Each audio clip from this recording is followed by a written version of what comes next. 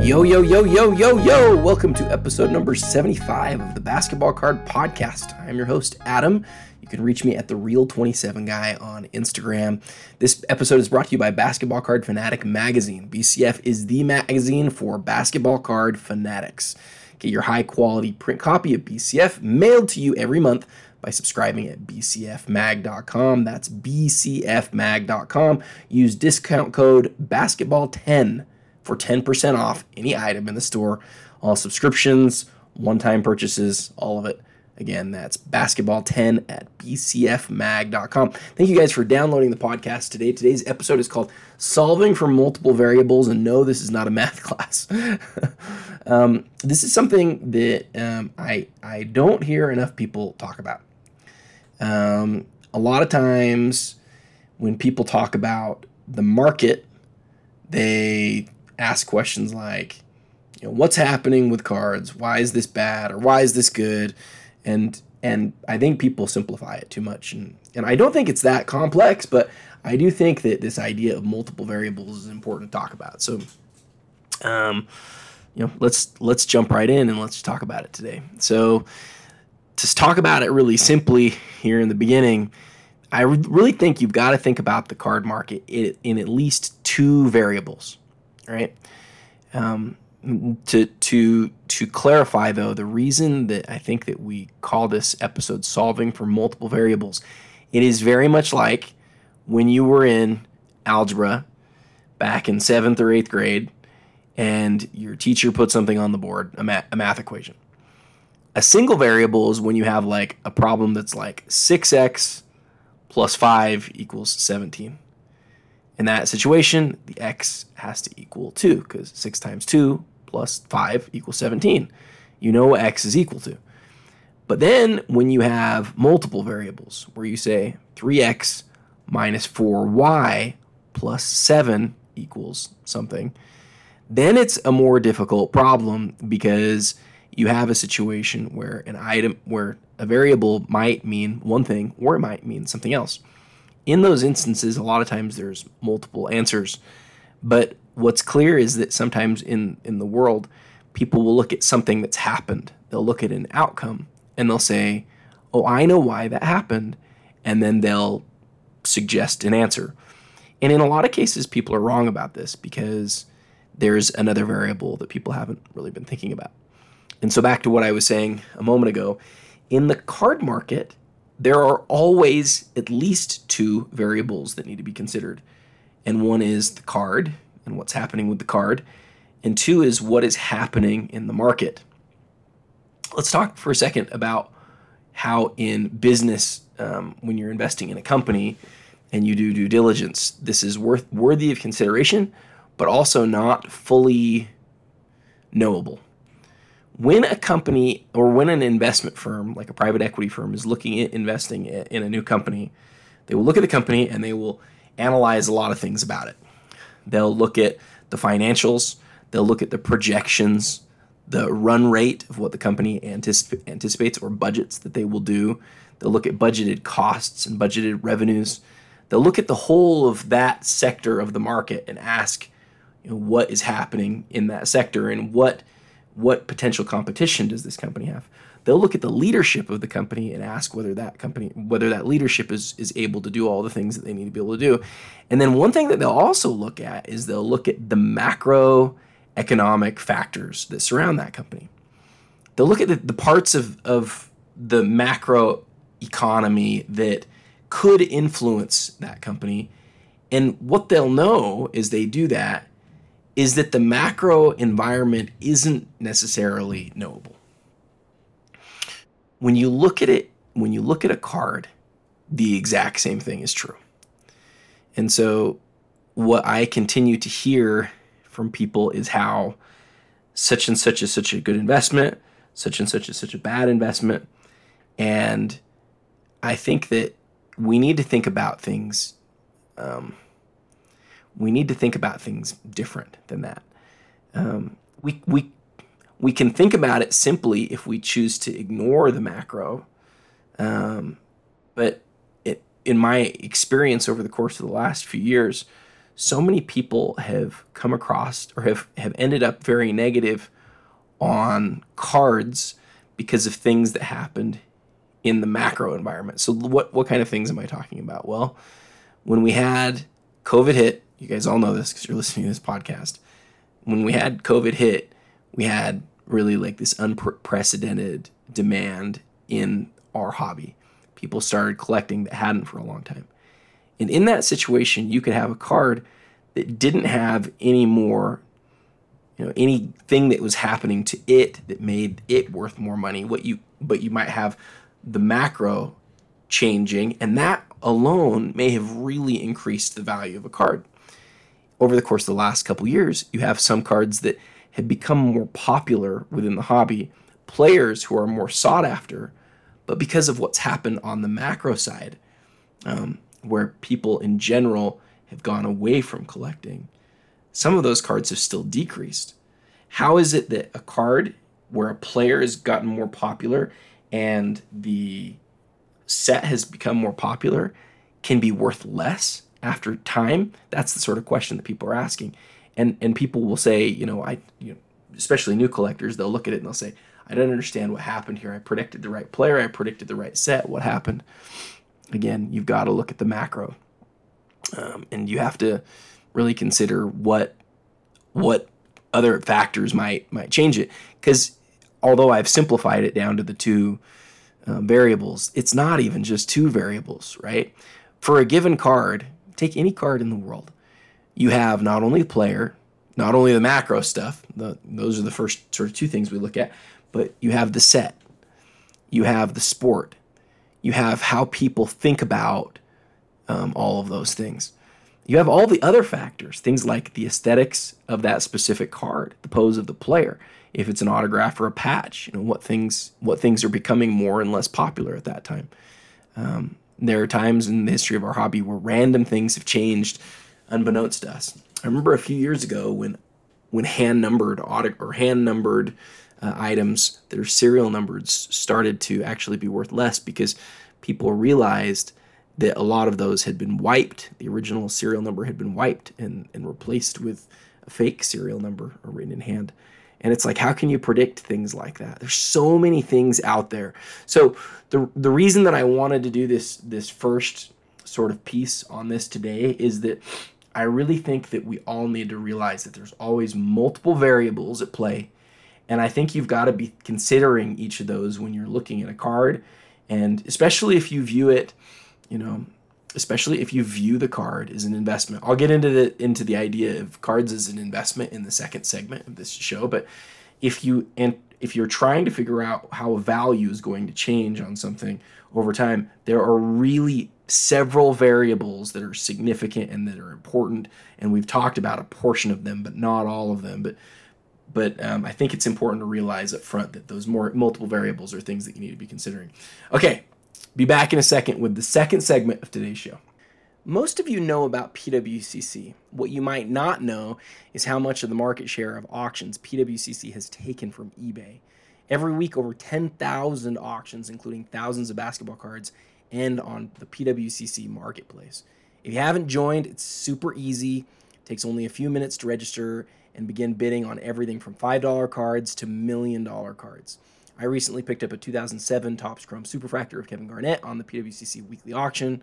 What are you waiting for? Register today at pwccmarketplace.com and start bidding.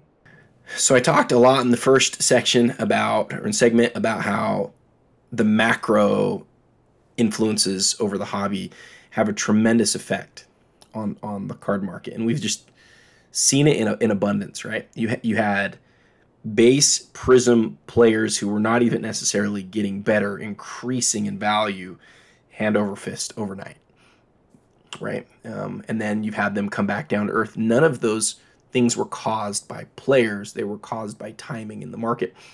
And some people want to always sort of try to time the market. I kind of feel like that's possible. You can maybe do that. But I've seen a lot of people get burned on that over time. And so to me, that's not in the area that I play. I don't want to think about making or losing money based on how markets change and swing. it's more interesting to me to sort of isolate all the other things on the outside of that variable and just assume that that one's going to remain constant. That's somewhat problematic because after the market took off so much, I think pretty much everybody who has been around for a long time realized that there probably had to be a significant correction. And so if your goal is just to make money and you don't mind leaving somebody else with losing a lot of money after you sell them an item, then maybe that was something that you could take advantage of. But where's the top, where's the bottom? Those things are still difficult to figure out. And you hear people say, oh, I knew this was at the top, or oh, I knew this was at the bottom. The reality is people don't, right? You never know when something's at the top or at the bottom. Okay. For this segment, though, I want to talk a little bit about how or why cards are still investments. Okay. So I've heard there's been like this growing number of people in the hobby, and a lot of them, I think a lot of people feel like this and have felt like this for a long time. There's people who collect cards and they don't want other people to think about the cards as investments. And on the other side, there are people who collect cards who really only look at them as investments. I am neither of these groups, right? I'll just tell you my personal feeling on these things. Hopefully it'll matter to you. I love cards and I love collecting them for a lot of different reasons, but I definitely see them as financial assets and things that can increase in value and stores of value and fun stores of value, right? And so I don't just look at them as investments. By far, like the reason that I've devoted so much of my life to them is not because of that, but it is a really important component in how I think about them. So what's an investment? Well, can investment be something that loses money? The answer is yes, right? Just because something decreases in value doesn't mean it wasn't an investment. This is something that I think a lot of people don't really understand. I've heard people say cards aren't investments because they lose money. Well, some cards do lose money. Even those you could consider investments, though. Anything can be an investment. I mean, a lot of people have invested money in the stock market and lost it all. Does that mean it was an investment? Or does that mean it wasn't an investment? No, it was. It just was a poor one. And again, every investment that you make has multiple variables that are associated with it. And so to dumb it down and to think that it's just as simple as like, is this player going to perform? That's how novices think about these things, right? When you talk to somebody about the card market who doesn't understand the card market and they say, oh, I know about, name a player, Paulo Banchero or something. Like, that guy is going to be awesome. I want to invest in his cards. I think they're really smart. The people who are less novice-y will hear them say that and will recognize, well, that's good that you like him. That's good that you think he's going to be really good, but that doesn't necessarily mean that he's a tremendous investment. Perhaps what we've seen over the course of the last several years is people with some of those novice sort of philosophies, but with large dollars come to market. Those people are often really taken advantage of, either intentionally or unintentionally, by auction format. And what do I mean by that? Well, some people who are dealers really look for those who don't know what they're doing and try to sell them things for a lot of money. And that's how they make their money.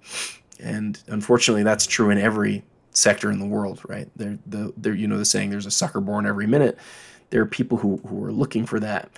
But at the same time, there are also people who come to market who have a lot of money, who want to buy rookies or specific cards of players because they really believe in them. They come with this simplistic feeling of, oh, I believe such and such quarterback or such and such player is going to increase. And so then they really just pour a whole bunch into it. That, in the short term, can be really advantageous to some people, the sellers.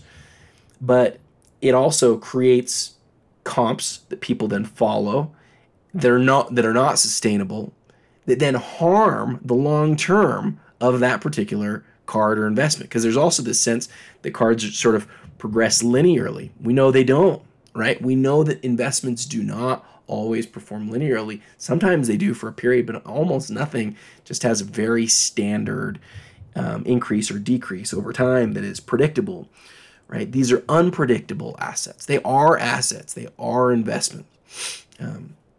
Now, what we've seen in the market, though, over the course of the last couple of years, there have been some things that have, I think, been really problematic. One thing is that a lot of us, including me, were really excited about securitizing or fractionalizing these assets and what that had the potential to do. And what I think we've seen, that has been met with some success, but unfortunately with a lot of failure. We've seen that there's a lot of problematic issues with securitizing investments like this. And the reason that that's a problem is that that's where a lot of potential funding and cash for our market came from. So since that has failed, does that mean that it will always fail? It doesn't mean that. Does it mean that, that we won't see it again in some form that might even be more sort of accepted and better done? It doesn't mean that. Where will we be in 10 years? I have no idea. What I know is that there's still a demand for owning pieces of large assets that you can't own the whole part of, and that perhaps given a more stable marketplace or more knowable costs, some of these things would have been possible. But just because we've seen an iteration of it now doesn't mean that it hasn't totally succeeded, and hasn't totally failed either. But just because we haven't seen that success yet doesn't mean that we won't see it in the long term. And so I would suggest to sort of keep your eyes out on that. The other thing that I think we've seen is, we've seen funds that have popped up, like really true investment funds that hold assets in our hobby. Specific, like the assets or the funds are specifically geared toward owning assets that are in our hobby. And I don't know how well those funds have worked. I don't know what the rules are about getting out of those funds. I have no idea. What I do know is that, as time goes by, we'll figure out how some of those things do. And I still believe that if the fund model is run the right way, with the right people making decisions and keeping some level of some of the unnecessary costs down, I think there's a chance that absolutely can crush it. And I will be interesting to see how the existing funds do. Not that we'll always receive reports on those types of things, specifically because they're private. But the other thing I wanted to say that I really feel like I know here is that sport and celebrities are increasingly admired. That hasn't decreased. That's increased. And the need for investments that are more interesting and knowable to us and closer to us that we can touch, I think that's bigger than it's ever been. And so, unfortunately, some of the macro things and some of the ways that, some of the negative things that have happened, I think have turned people off to sports cards as investments. But I wonder in the long term if that will still be the case. Again, the increased love of sport and celebrities, I think, will in the end continue to drive the assets forward. That's how I see the market. Again, this section is called How I See the Market right now. That's what I believe. I could be totally wrong about that. I've been asked like dozens of times, like, Adam, don't you think it's time to sell your big stuff? Like, why haven't you sold your big stuff? You could have life-changing money here, because it is potentially life-changing money. But the question isn't, is this the right time to sell? It's if I sell, where would I put it that I feel stronger about? Right? There's assets in our hobby that will be really wanted for years and years down the line, and there's such a small number of them. The thesis is super interesting. Some of the people who have a lot of money, who have driven so much of this market, have been hit so hard, again, by macro events, that some of those people have been forced to liquidate. And when that happens, everything just changes. And that's what we've seen. We're probably going to see more of it. Does that mean that things will continue to decrease in value? I'm not sure, because I see now we've gotten to the point where there's so many people who are in on buying again for sort of personal reasons. They want to own a card for their collection. They believe in the card for the long term. When will those people be forced out? Will they ever be forced out? We've seen an unusual imbalance in the percentage or allocation of people who normally wouldn't be getting out of the market all getting out at the same time. And as that cash is dried up from those wealthy people, it's changed so many things for us. And so, Then you've got people who sort of pontificate, like, is this the bottom? Again, you go back to section number 1 here. We don't know those types of things, and we can't know those types of things. So, again, how do I see the market? I haven't sold my cards, and people, I think you can watch how people think by looking at what they do with their wallets, and in the world of cards, you can think about it like, watch how people behave with their cards. That doesn't mean if somebody sells something that they believe that the market's dying, right? I had to sell some stuff because I bought some stuff. But I still believe in the market long term. I still believe in the idea of fractional and funds. I still believe in things that right now you might say, well, that sounds crazy. Why would you say that? But again, it's the multiple variables that have made some of those things not work as well as possible. One of the things that I think is interesting about business is sometimes people will say, oh, so-and-so is really, obviously really smart because that worked out really well for them. And in reality, a lot of times people get really lucky. How do I want to put this? You may or may not have heard the story before of FedEx. FedEx was days away from going bankrupt, and this was in their early days. And there's sort of this unbelievable story about how there was a chance that they wouldn't even be able to make payroll. They were about to go under, and then there's an awesome story. I actually don't remember the whole thing, but also don't want to share the whole thing with you here right now. But by the skin of their teeth did FedEx pull it out, and they were that close to calling it bankrupt and to ending it.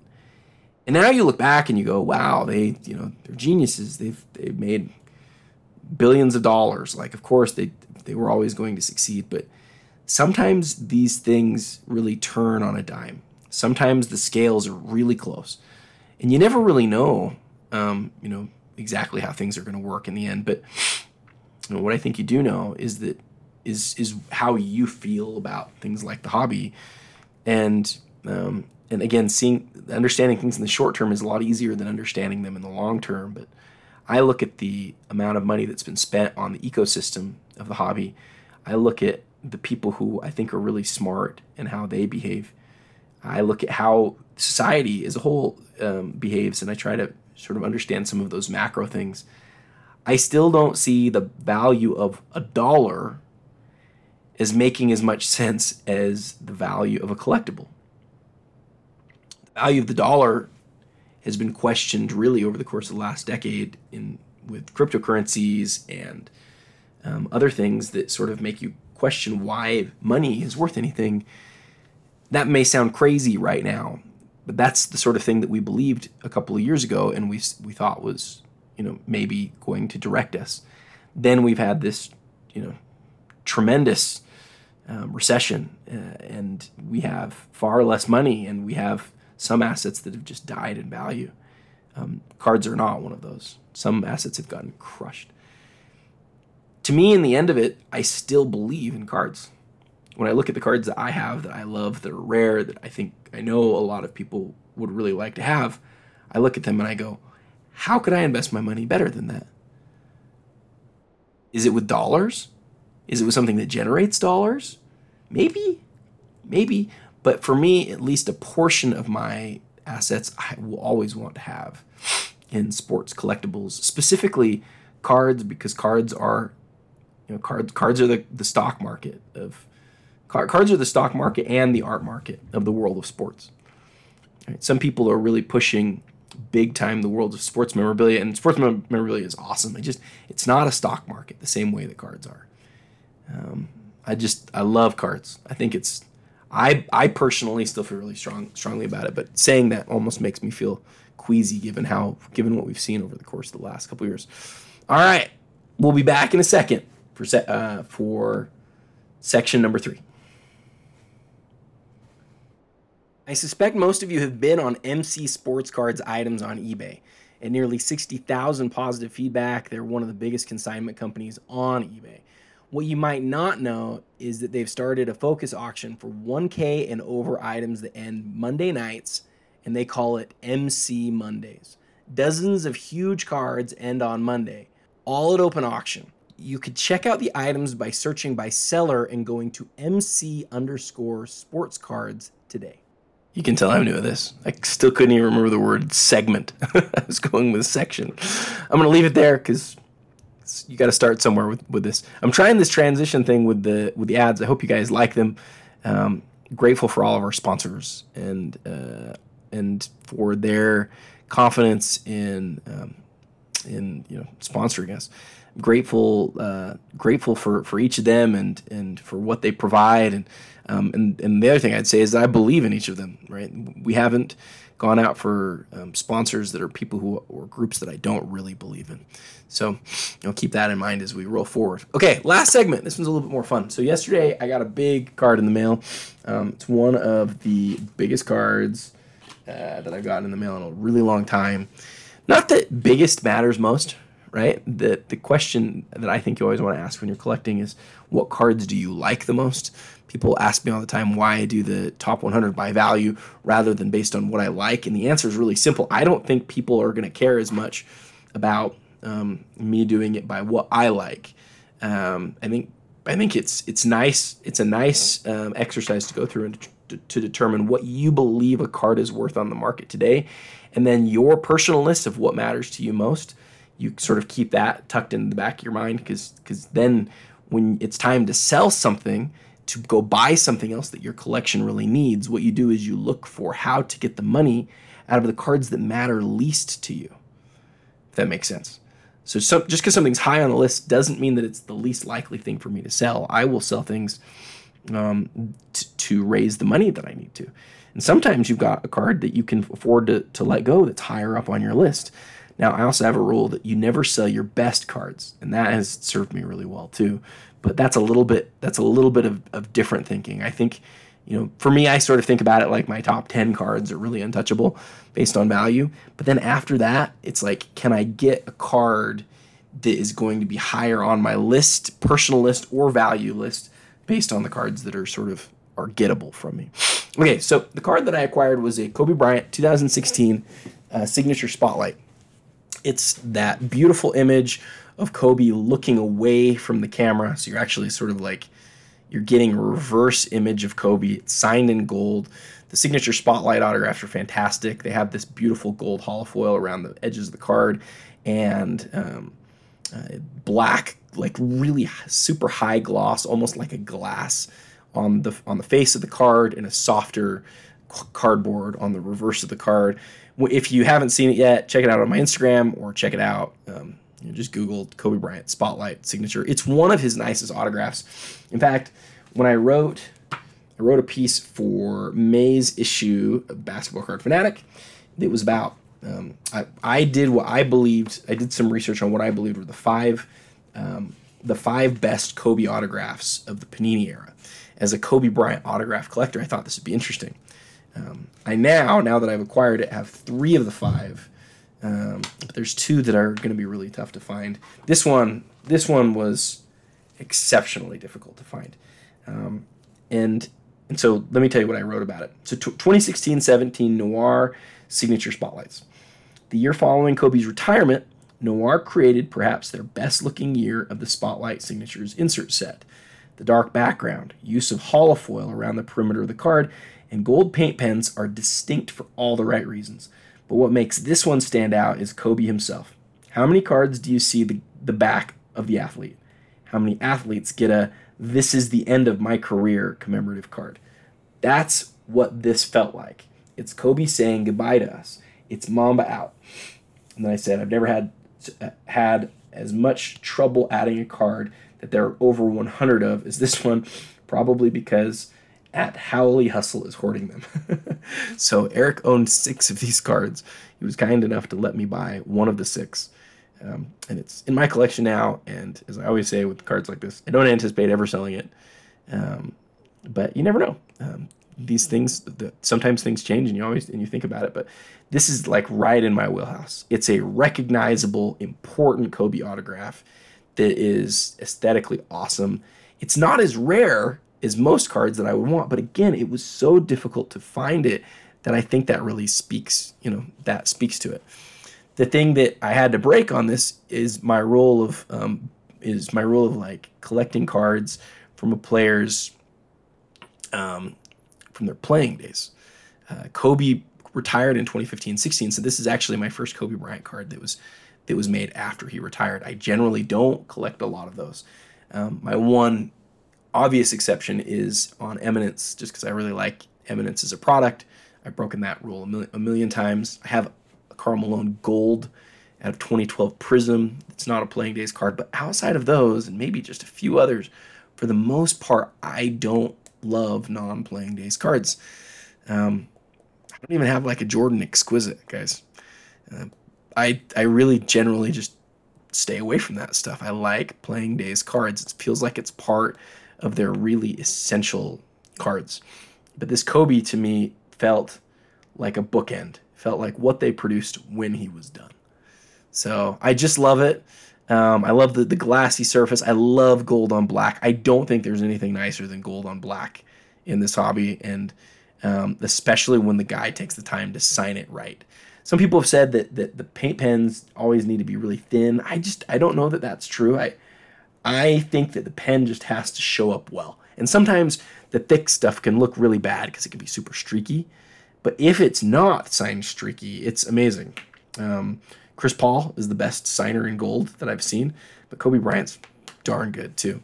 And the last thing that I want to say here, and sort of to circle back on this whole episode, is that you have to let the collector part of your brain drive a significant part of your decision making. And so, we've talked a lot about like multiple variables in this conversation today. Like there are multiple variables that influence how something will do long term. My experience tells me that I kind of have to ignore the macro and really focus on what the collector part of my brain thinks. But that's not the only part, right? It's not just the collector side. When I'm buying something, it needs to make sense with both my brain and my heart. Or in other words, it has to make sense logically and be something that I really want to own, right? Logically, like brain and heart, or brain and desire. Like it has to work both ways. And so I have this history in my brain of like what has worked long term for people as they buy cards. And I can't turn that off. I always have to be thinking with that part of me. But I want to also be thinking about the parts that like, do I want to own this thing? If I don't really want to own a card, then I'm not going to buy it, even if I think I can turn around and sell it for a lot more money, because the selling the card for more money thing, that is less important to me. It has to fit inside my collection, at least for a time, and usually for a long time. National is coming, guys. I hope to see some of you there. I'm planning to be there on Thursday and Friday. If you see me, again, we're only a few weeks a week. Come by and say hi. I'd love to get to know some of you guys. Excuse me, I'm still getting over a cold. On that note, thank you for downloading the podcast today, and until next time, happy collecting.